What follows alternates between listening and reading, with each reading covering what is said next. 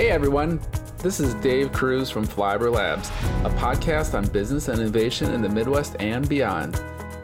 Here you'll meet fascinating people and learn about new technologies and practices that will change how you look at life and business. Enjoy!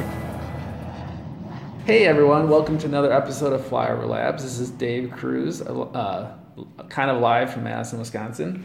And today we are lucky enough to have Max Lynch with us. And Max is the CEO and co-founder of Ionic. And if you do any type of app development, you probably have heard of Ionic and probably Max. If not, we'll talk about exactly what they do and how his team has seen explosive growth and how they've done that over the past 4 years or so. So it's quite a story.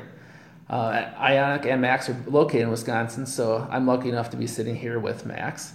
We get to do an in-person interview. And Ionic is really kind of a hidden gem, definitely in Madison and in the Midwest. So hopefully you guys can learn more about it.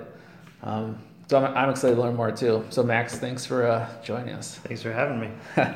So we'll definitely talk about Ionic, but curious to hear more about your background, like where you went to school and what interested you growing up, and can you share a little bit about that? Yeah, sure. So I grew up in Milwaukee, actually specifically Shorewood, with Ben, my co-founder. Oh yeah. So we went to elementary school and all the way up through to college together. Were you friends all the way through? Yep. Wow. Yeah, pretty much. Wow. All right. Actually, it was earlier than that. It was kindergarten that we started being friends. Cool. So we've been we haven't always been like working on things together, but that's a separate story. But I kind of got into computers and programming, I think when I was in middle school. So, I was fortunate to go to a school that did have some basic kind of programming. I think you started off with HTML, and you kind of worked your way up. But I also had a family friend who was a professional developer who kind of saw that I was interested and kind of started pushing me towards Java. So that was kind of like my first language. So since then, I've really just always been into programming and computers. I pretty much did that through high school and then college. What did you do? Like, do you work on projects or do you? In the beginning, it was very basic website stuff, and then I kind of got into Java and was doing desktop development with like Java Swing back when that was big. Dabbled a little bit in C and C++ with when I started getting into Linux. But I think after that I was pretty much drawn back to the web and building web stuff, just because there was nothing else where you could reach so many people for so little like technical time required. True. And it kind of sealed the deal for me. It was like, okay, anything else I build is going to pale in comparison to something that I put on the web. So I pretty much focused on HTML, JavaScript, and then PHP at the time to kind of make it do things. What type of things were you making it do? Were you doing consulting work or just working on your own stuff? I did a little bit of like client development just to kind of prove that I could make some money, but I hated it. Yeah, fair enough. Was this in college or when I think the first I did a few things in high school. They were small projects, and then a little bit in college. I was one of my big projects was building this kind of watering hole for all our friends in high school. So we call it like Facebook before Facebook, because Facebook didn't exist then. And it was basically a blog with a forum and a bunch of small little like apps. Like there was something for sharing poetry. You could write poems and share with each other. So it was kind of just like a site that had 1 million features on it just for sharing stuff. Okay. We'll have to put some of those poems up. If I can find I'm sure they're still around. I deleted the database. Yes, probably wise. Interesting. All right. So then where did you go to college? UW-Madison. Okay. And you kept programmed, and what was your major? Computer science. Yeah. Okay. Yep. And so what year did you graduate? I graduated in 2010. 2010. Yeah, that's right. You're young. Super young. Nice. All right. And so when you were graduating, did you have any plans, or what was your plans for after college? I think I had a general idea that I wanted to kind of do my own thing, but I didn't really know what that meant then. And this was 2010, so the startup craze hadn't quite hit. It was still a little bit early, but I started paying attention to like the startup world and was interested in doing something like that, but I really had no clue what I was doing. So I actually did start a company end of college, I think like late junior year, with someone that I met. It ended up not really going anywhere, but it was kind of my first taste. I got burned out from that, went to go, do some development at a local gaming company. And after that, kind of convinced Ben to go, build something crazy and build our first product. And before jumping to that, I read some of your blog posts, and one was on action sports and how that kind of influenced you. You thought, can you share a little bit? I thought it was interesting. Yeah. So when I was younger, we were big into rollerblading. So rollerblading was like a big craze back then, whenever that was. And yeah, we used to skate all the time, take pictures of each other. Like, everyone had their own crew, and the crews kind of battled, but they all had like their own website. So it was an interesting like contrast between like, the kind of person that a lot of people probably thought was, I don't want to say like, they weren't like academically inclined, but yet like we were all like, learning computers, building things. So in a way, like very creative crowd, but just a little bit, offbeat. So I was, I hung out with those people, and they're very individualistic, very like, build it yourself kind of thing. And so I started, building websites and building image galleries and doing Flash videos, trying to compete with like who could build the best website. And how much more useful that is than, so high school classes have their place, but how much, we don't, that's another whole podcast. Yes, it is. So what was your sweetest movie you ever did? Rollerblading, yeah. Probably jumping off like a big set of 10 stairs and doing a spin in the air. Yeah. Wow. All right. My knees regret that. Oh my goodness, yeah. Some of those folks must have like special needs because they just keep doing it over and over again. I don't, but or they just have it's problems. A rush. It's a rush. Yeah. All right.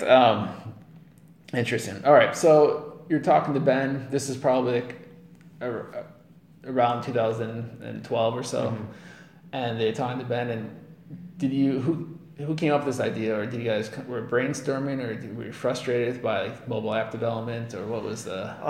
So when we started, we were doing something slightly different, and Ben came from the design world. So he's a designer. He's not a developer, and he would do a lot of work doing wireframing and mock-ups. And then you'd hand it to a developer, and the developer would basically look at it, throw it out, and start over. And we just felt like there was an opportunity because we knew the library and the framework that the developer was using. And we figured, like, why don't we just start with the framework but build a tool that kind of replaces something like Balsamiq mockups or Photoshop, but it's actually generating the real like UI for that framework underneath. So you could give it to a developer and they already have the UI built. And we kind of felt like that was the same tooling that any kind of popular UI kit would have. Like Visual Basic had a visual design tool which made it kind of blow up in popularity. So he had this idea like, okay, maybe you can help me kind of build the app visually, and we'll go from there. So we started there. That was in 2012. Bootstrapped the company building this like online drag and drop tool called Codica, and that was targeting the jQuery mobile community. And then we kind of did something similar with Twitter Bootstrap, thinking like maybe this was going to be our thing, like popular framework, and we built the tools on top. Kind of mid to end 2013, we felt like the technology underneath was not quite where we wanted to see it, so our tools were kind of limited in what they could actually produce underneath. And why is that? It was to take so much more effort to get it where you wanted to be, or never be able to. So jQuery mobile and jQuery were very hot in successful projects, kind of pre-20, like around 2012, 2013, or if not a little bit earlier.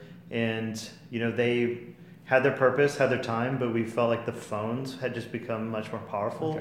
That you needed something a little bit more aggressive underneath to kind of push the limits of what was possible. And that kind of became Ionic. Gotcha. Okay. Right. So it kind of evolved, and at some point you went to Techstars. Yep. Was that with Codica? Or was that with? That was Codica and Jetstrap. Yeah. So we were Very different company back then. Interesting. Did that help at all going to Texas? It helped. Yeah, I mean, I think the biggest thing it helped with, like, we were a bootstrapped startup. We were in Madison, so there weren't a lot of other startups, and we had no clue like how we were doing. Okay. So probably the biggest immediate impact of going to Techstars was, we had like a measuring stick. We'd actually say like, okay, well, we're making this much, this team's making this much, so you can kind of see where you're at. Just kind of learn how like the game is played a little bit. Yep. That's probably the biggest. Has the network helped at all? Like, do you use contacts from there? Yeah, every once in a while I'll put it to work, and it's been helpful. And I think they're doing a ton of work to make the ecosystem and the network stronger. Okay. So they've got a tool to see like, who knows this person best, so you can get an intro to like through the person who knows them best. They're doing things like rating investors and helping you kind of manage investment stuff. So I think they've got a big opportunity to build a strong network. I think YC has benefited from just being focused on one thing in one area with one group of people, and they haven't had that. So I think they'll get there. It's going to be take some time. So let's see, end of 2013, you're a little unsure of Codica. So how many users did you have at that point? Do you remember? Or I think we probably had upwards of 300,000 users spread across. Wow, so you had a lot. I mean, so did you keep the Codica platform going while you developed Ionic, or how did that work? So we hadn't raised any money yet. This was 2013. You still haven't raised any money? We have. Oh, you have? Yeah. But at the time, we hadn't. Right. Okay. That's so we were like pretty much bootstrapped. That's impressive. And this was mid 2013. But the products, Codica and JetStrap, were making enough to cash flow us basically. So we basically ignored them for 3 months and built Ionic, and so it kind of paid for us to do that. Oh wow. Okay. And how did you charge for the? Did you have like a premium, or like? Because was the basic plan free? Or with Codica? Very freemium. Yeah. Okay. Yeah. All right. Interesting. So, at what point did you know? So you released Ionic, and you released it. You already had 300. So you released it to kind of your same community.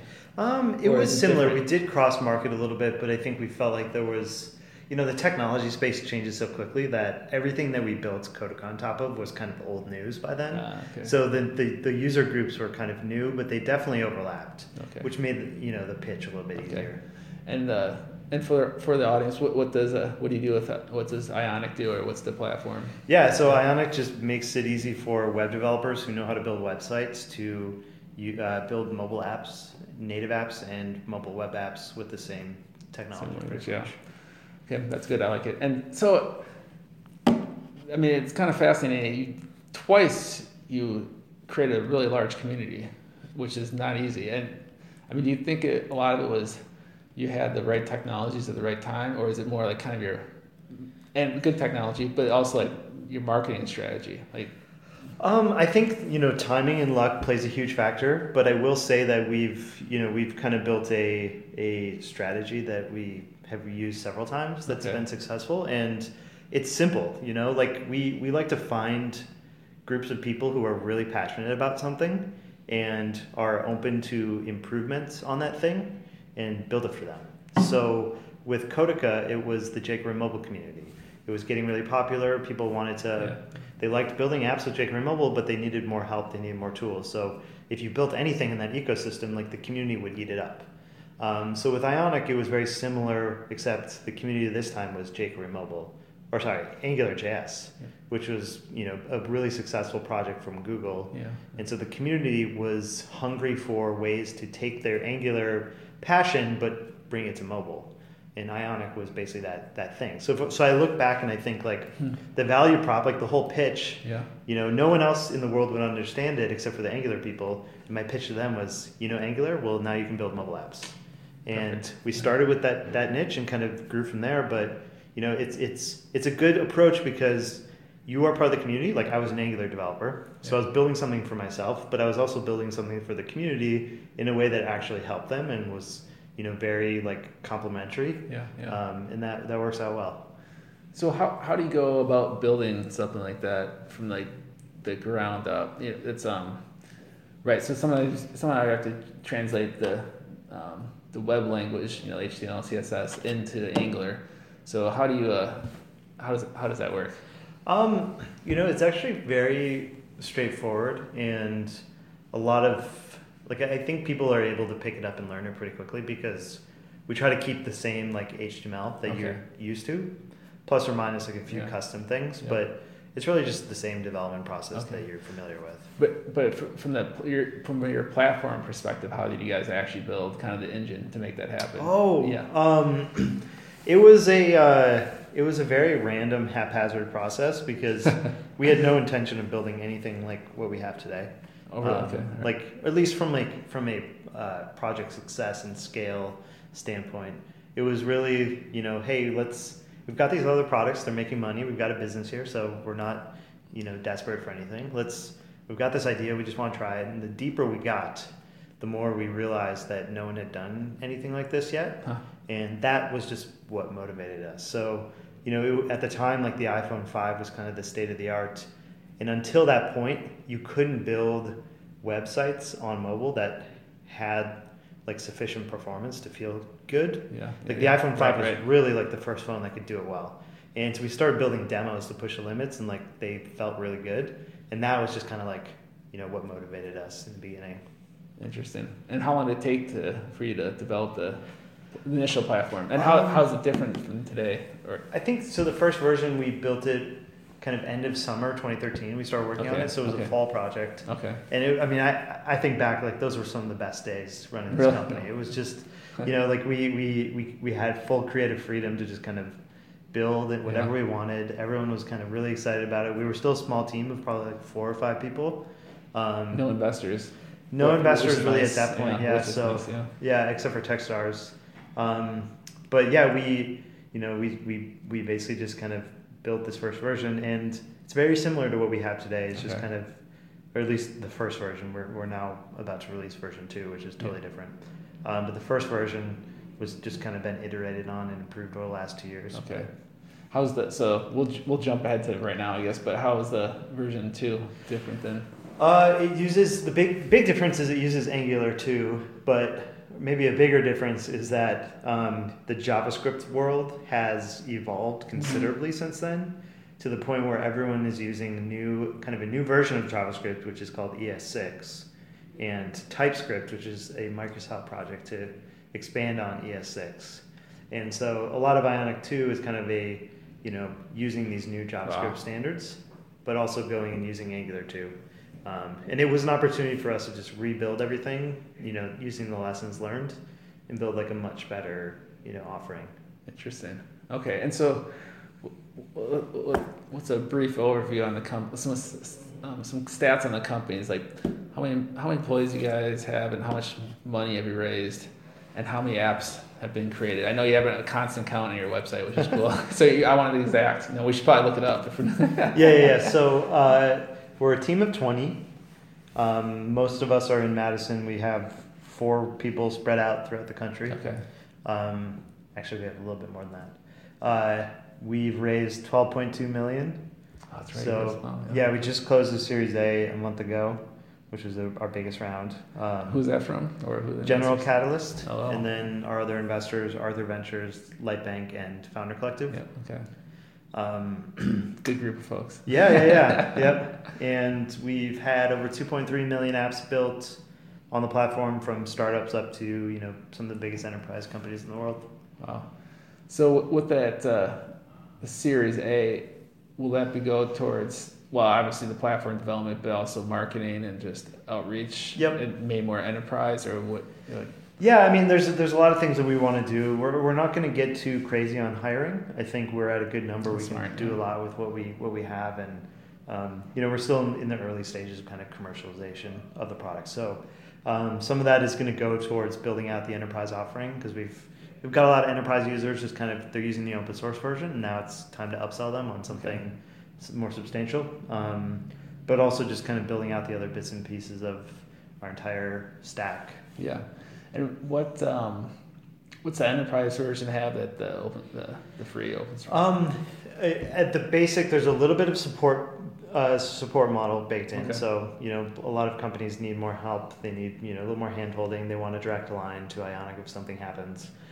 So we've got a model for doing that in a way that's not a services approach that's not scalable. So that's a big part of it. But then additional features around the framework to help people with security, because client-side security and storing client data is really important, that it's encrypted. And a lot of these phones have features to help you with, client-side encryption that are not, a lot of developers are not really familiar with these techniques. So things like that, and kind of help you, take your app a little further, harden it up a bit. But then also interact with our back-end services layer. Okay. No, that makes sense. And so going back to when you first launched Ionic, how many apps were created in the first year? I thought I saw some number that was outrageous. It's like 465,000, or maybe that's 12 months. Or maybe it was. Yeah. I think it was. So it's 2014. It's already 2016, isn't it? Yeah, no, it's 2 years. I know. It's a little. It was a lot, everybody. So, and maybe if we can find, we'll post it. It was a ridiculous amount. 2015 was our year. Then. That was your, how many do you know? I think we had over 1 million built then. So it's increased quite a bit. And are all these apps? They're not necessarily all in the app stores. No, so there's a variety of way people are using it today. So some amount of those are polished and shipped to the app store. Yeah. A good amount are put on the web, mobile web. A lot of them are being built and distributed internally, and we don't know all these, where everyone's using it, because it's an open source project, so we don't track kind of that deeply as part of the ethical barrier there. But a lot of big enterprise companies are starting to build internal apps. So we know people, they have upwards of 20 to 100 internal apps for anything imaginable, like inside a big organization. They're building apps for it. Right. Well, you can build it so fast with like Ionic. I mean, compared to what you used to be able to build, and you don't need to have a certain skill set, but you don't need to have an advanced skill set with something like that. Yeah, I mean, if you look back, a lot of companies were building one flagship consumer app for the App Store. Throwing hundreds of thousands, if not millions of dollars into it, outsourcing it to a dev shop that actually knew mobile. And the thing that I'm excited about with Ionic that seems to be resonating really well is you can get your teams building mobile apps internally with the people you already have on staff. You can do it really quickly and cheaply, so you can actually build these things now to support the org rather than just doing flagship consumer apps. Yeah, makes sense. So is there one or two apps that that was built, they're like, wow, that's really cool, they built that with Ionic? Whether it's a cool functionality or a company that built it. On the consumer side, we have a few favorites. One is Sworkit, which is a popular app. That's like a workout app. Oh, really? Huh. Yeah, so they're one of the top workout apps in the App Store, millions of users. Huh. So they were our first big social consumer app. And then Untapped, are you familiar with Untapped? It's the beer drinking social network. Oh, maybe I should be. You basically tag what beer you're drinking and oh, nice. So they're using Ionic, and then on the enterprise side, there's a lot of things I can't talk about, but anywhere from building an inventory tracking app for tracking machinery and things like that. We're seeing a lot of stuff that I never kind of expected. Do people, especially with the internal apps, I was gonna say, do they ever, you could almost have an app store that resell them. You guys don't have anything like that right now. It's on our radar. It's on, it's on our roadmap. Yeah, all right. Part of the Series A. No, I know it's hard to do, but well, so the thing is, we already kind of have something like that. Okay. But it's being sold as more testing tools. So we have an app called Ionic View that lets you basically send and immediately test apps without installing them, because Ionic is primarily web content, so it's easy to package it up and load it dynamically. So Ionic View is kind of the first start to that. So we'll see where it goes. All right, interesting, nice, that's cool. And how do you market? What channels do you use the best? Because I'm still amazed by your growth. It's just obviously you weren't calling up everybody. It was a lot of word of mouth, which is very hard to get. But obviously you have a good product, otherwise I wouldn't have done that. But what kind of marketing channels have been best for you guys? So I think initially it was a combo of write a blog, tweet it out. Okay. Or build a landing page, tweet it out. So Twitter has really been huge for us. Okay. And for every single thing we've done, Twitter's always been the thing. But our users are on Twitter, so they're easy to reach. Yeah. But the thing about Twitter is it's pretty. If your users are on there and you're savvy about it, you're basically able to reach so many people for free, but in a way that they're actively engaging and sharing your stuff. Yeah. So I think the key thing is you have to make content that's actually authentically good and shareable. And People want to share it. Yes. There's a lot of people who just spam on Twitter, and Yeah. it's just like the worst strategy. Yeah. So we'd write a blog post saying, hey, here's like an insight into the mobile space, and people would share it and tweet it, and we'd mention the right accounts to hopefully get some big retweets here and there. Every once in a while you get a big one, and then you get inflow of users. But from a business standpoint, we've always been hyper focused on making sure that we always retain our audience. Like if we get a tweet, if we get someone coming to the website, we make sure that we get their email, that they sign up on the newsletter, that we're not spamming them there, but we're engaging with them constantly. So, making sure that whenever we do get some attention, that we do retain that audience so we can engage with them and grow it. Huh. No, that's smart. Yeah, they say that email lists are probably the most valuable. Oh, yeah. If you get them, yeah. It's funny, like we'll write a blog post, we'll tweet it out. Yeah. And then we'll send a newsletter, and we have more people in the newsletter than on our Twitter followers, but still, like, the engagement is just kind of like 10x. Newsletter, right? Yeah. Because people just like email you back. It's more personal. And, yeah. And then they go and tweet and it. See it, and then they go tweet it. Yes. Yeah. So kind of it keeps multiplying that way. Yes. Nice. All right, so we've kind of talked about it, but where do you want to take Ionic over the next 5 years? It's kind of a broad question, but what comes to your mind? Well, I think in a simple, to put it simply, I look at projects like WordPress, and I saw what WordPress has done for blogging, for desktop websites, and it basically changed the game, and it enabled so many people who were not professional software developers to build real websites, to make real money doing this stuff. And so when I look at mobile, I don't see anything that's done that yet. And some of that is probably a side effect of the fact that historically mobile's been very utility driven, so you're building apps that do things. But we're starting to see a shift where mobile's not just for calculator apps, it's also for content, it's for reading. It's for looking at menus and things like that. So I want to have the impact that WordPress had on desktop on mobile through Ionic. Nice. And I don't know what that looks like yet because no one's done it. So yeah. So in 5 years, I don't know what that looks like because I just don't know what's possible here. But we're always going to kind of push towards that vision of being like the WordPress for mobile. Well, yeah, that's an exciting vision. And it's a big one, which is nice to have, right? And helps keep your team motivated, because if you can change the mobile world like WordPress changed the web world, that's a major lasting impact. Yeah. Interesting. All right. And so we got a little more time, not a lot, but one thing I was curious about, and you blogged about it, so I'm going to bring it up, is you did have an acquisition offer about a year ago, I think, and you turned it down.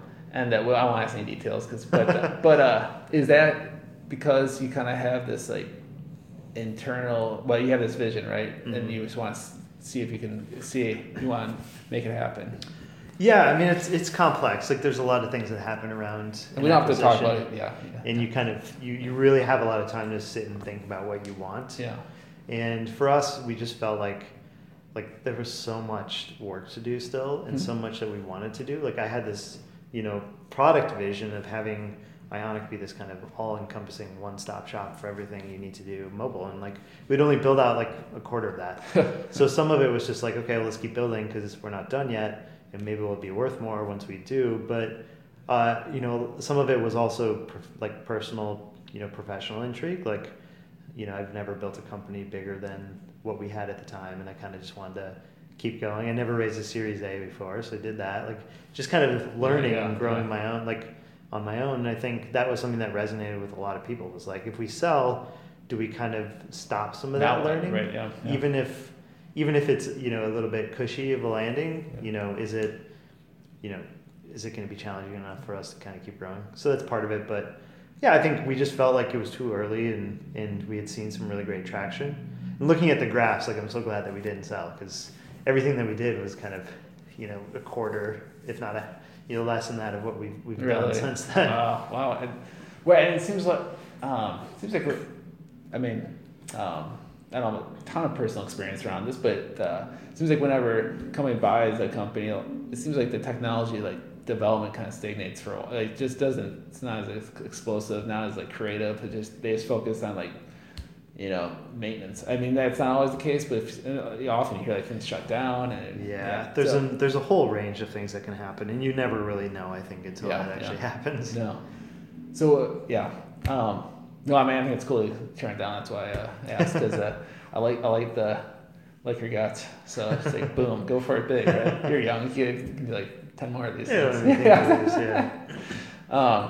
you're in such a good position. But so we're almost done, but want to talk a little bit more about Madison, because we're both in Madison, and I'm sure you were.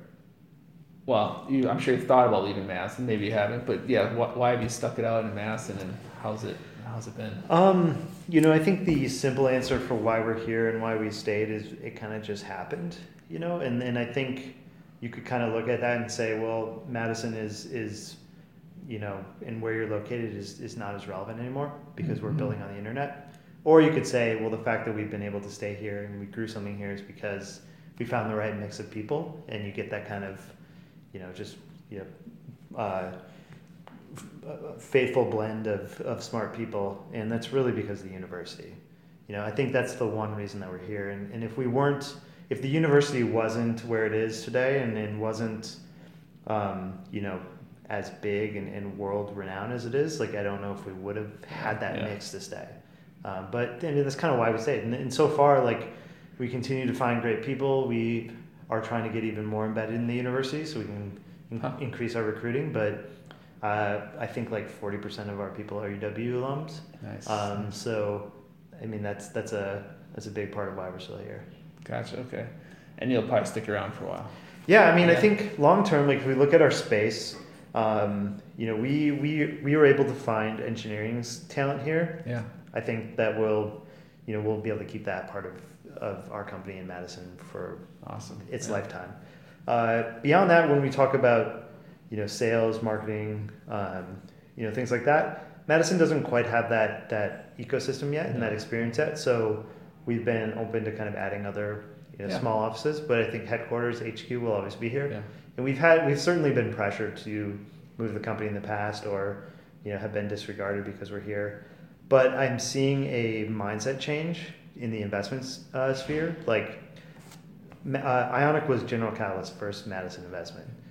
It was Founder Collective's first Madison investment. Did they push you much? I was curious, did they push you to move at all? No, not at all. Really? I think, and that's something that I found is if you tell the story and you show the results, people understand the story. And the what's happened in the funding markets recently is the high burn rates of San Francisco companies, the hiring challenges, the recruiting challenges are very real. And you have investors who, the valuation bubble out there is crazy. So you have investors who are interested in, trying a different approach and not having to play by those really expensive rules. And companies like Madison appeal to people who are thinking ahead a little bit. I've certainly talked to people who it's a non-starter, and I get it. Yeah. But it's also who we are, and if we give up who we are to appease an investor, that's probably the wrong step. Yeah, exactly. Right. If you're forced to move to San Francisco, you're not going to be happy, and then It's I mean, the soul of the company is so important, and the culture, and being here is part of our culture. Nice. Well, I like that because I like Madison, and most people leave, so not most, but I think more and more stick. Yeah, I mean, you need more magnets to keep people here, on the job side. I think that's really a big thing. Yep. So we're happy that we're helping. Yes, definitely. All right, 2 more questions and then we'll wrap it up. One's kind of a big question. I don't know if we'll have an answer or not, but we've talked about some lessons, but anything for the audience where wow, I really wish we'd have done this differently, or people should not do this. I mean, you guys did a lot well, to be honest. So,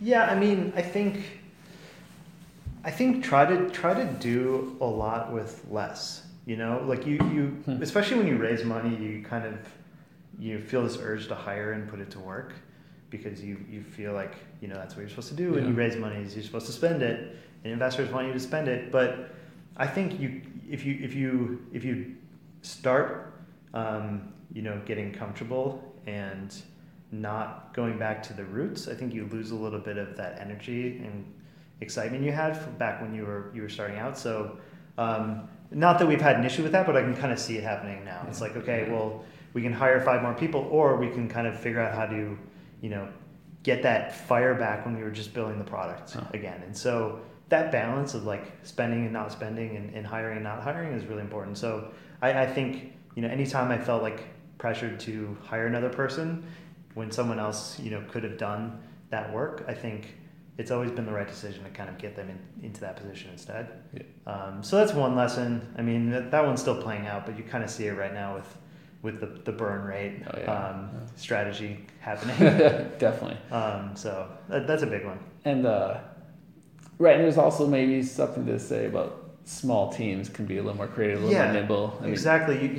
You know, every time we've kind of grew, the company's changed, and sometimes, you know, when we cross a line in headcount that we're not quite ready for on the business side, I feel like there's a little bit of a slowdown there. You know, so it's kind of like letting the company scale with the product. Because we did raise this round ahead of a lot of commercial growth. So we still need to stay small and build the product and build the teams before we scale up. Yeah, makes sense. All right, well so over the next few years, you'll probably start hiring more sales, marketing, in theory to get makes sense. Yeah. Okay. All right, so last question, and this is for Madison folks. Do you have what's one of your favorite restaurants in Madison? Oh man, you can name multiple, or you can say none. You can say your kitchen. You know, I went to Harvest recently, and I was very impressed with that. Hadn't been there, so that's a good one. That's definitely one of my favorites. And then Pig and a Fur Coat is also good. Oh, nice. Yeah, nice. Yeah, that's a good. Those are some good suggestions for anyone who's visiting or haven't been there. Been to any of those, but all right. Well, we should probably wrap it up. But this has been awesome. Thanks, Max, for your time and thoughts, and love that you're in Madison, staying in Madison, and and thanks for everyone for listening to another episode of Flyover Labs. And I guess we'll check you out next time. Bye.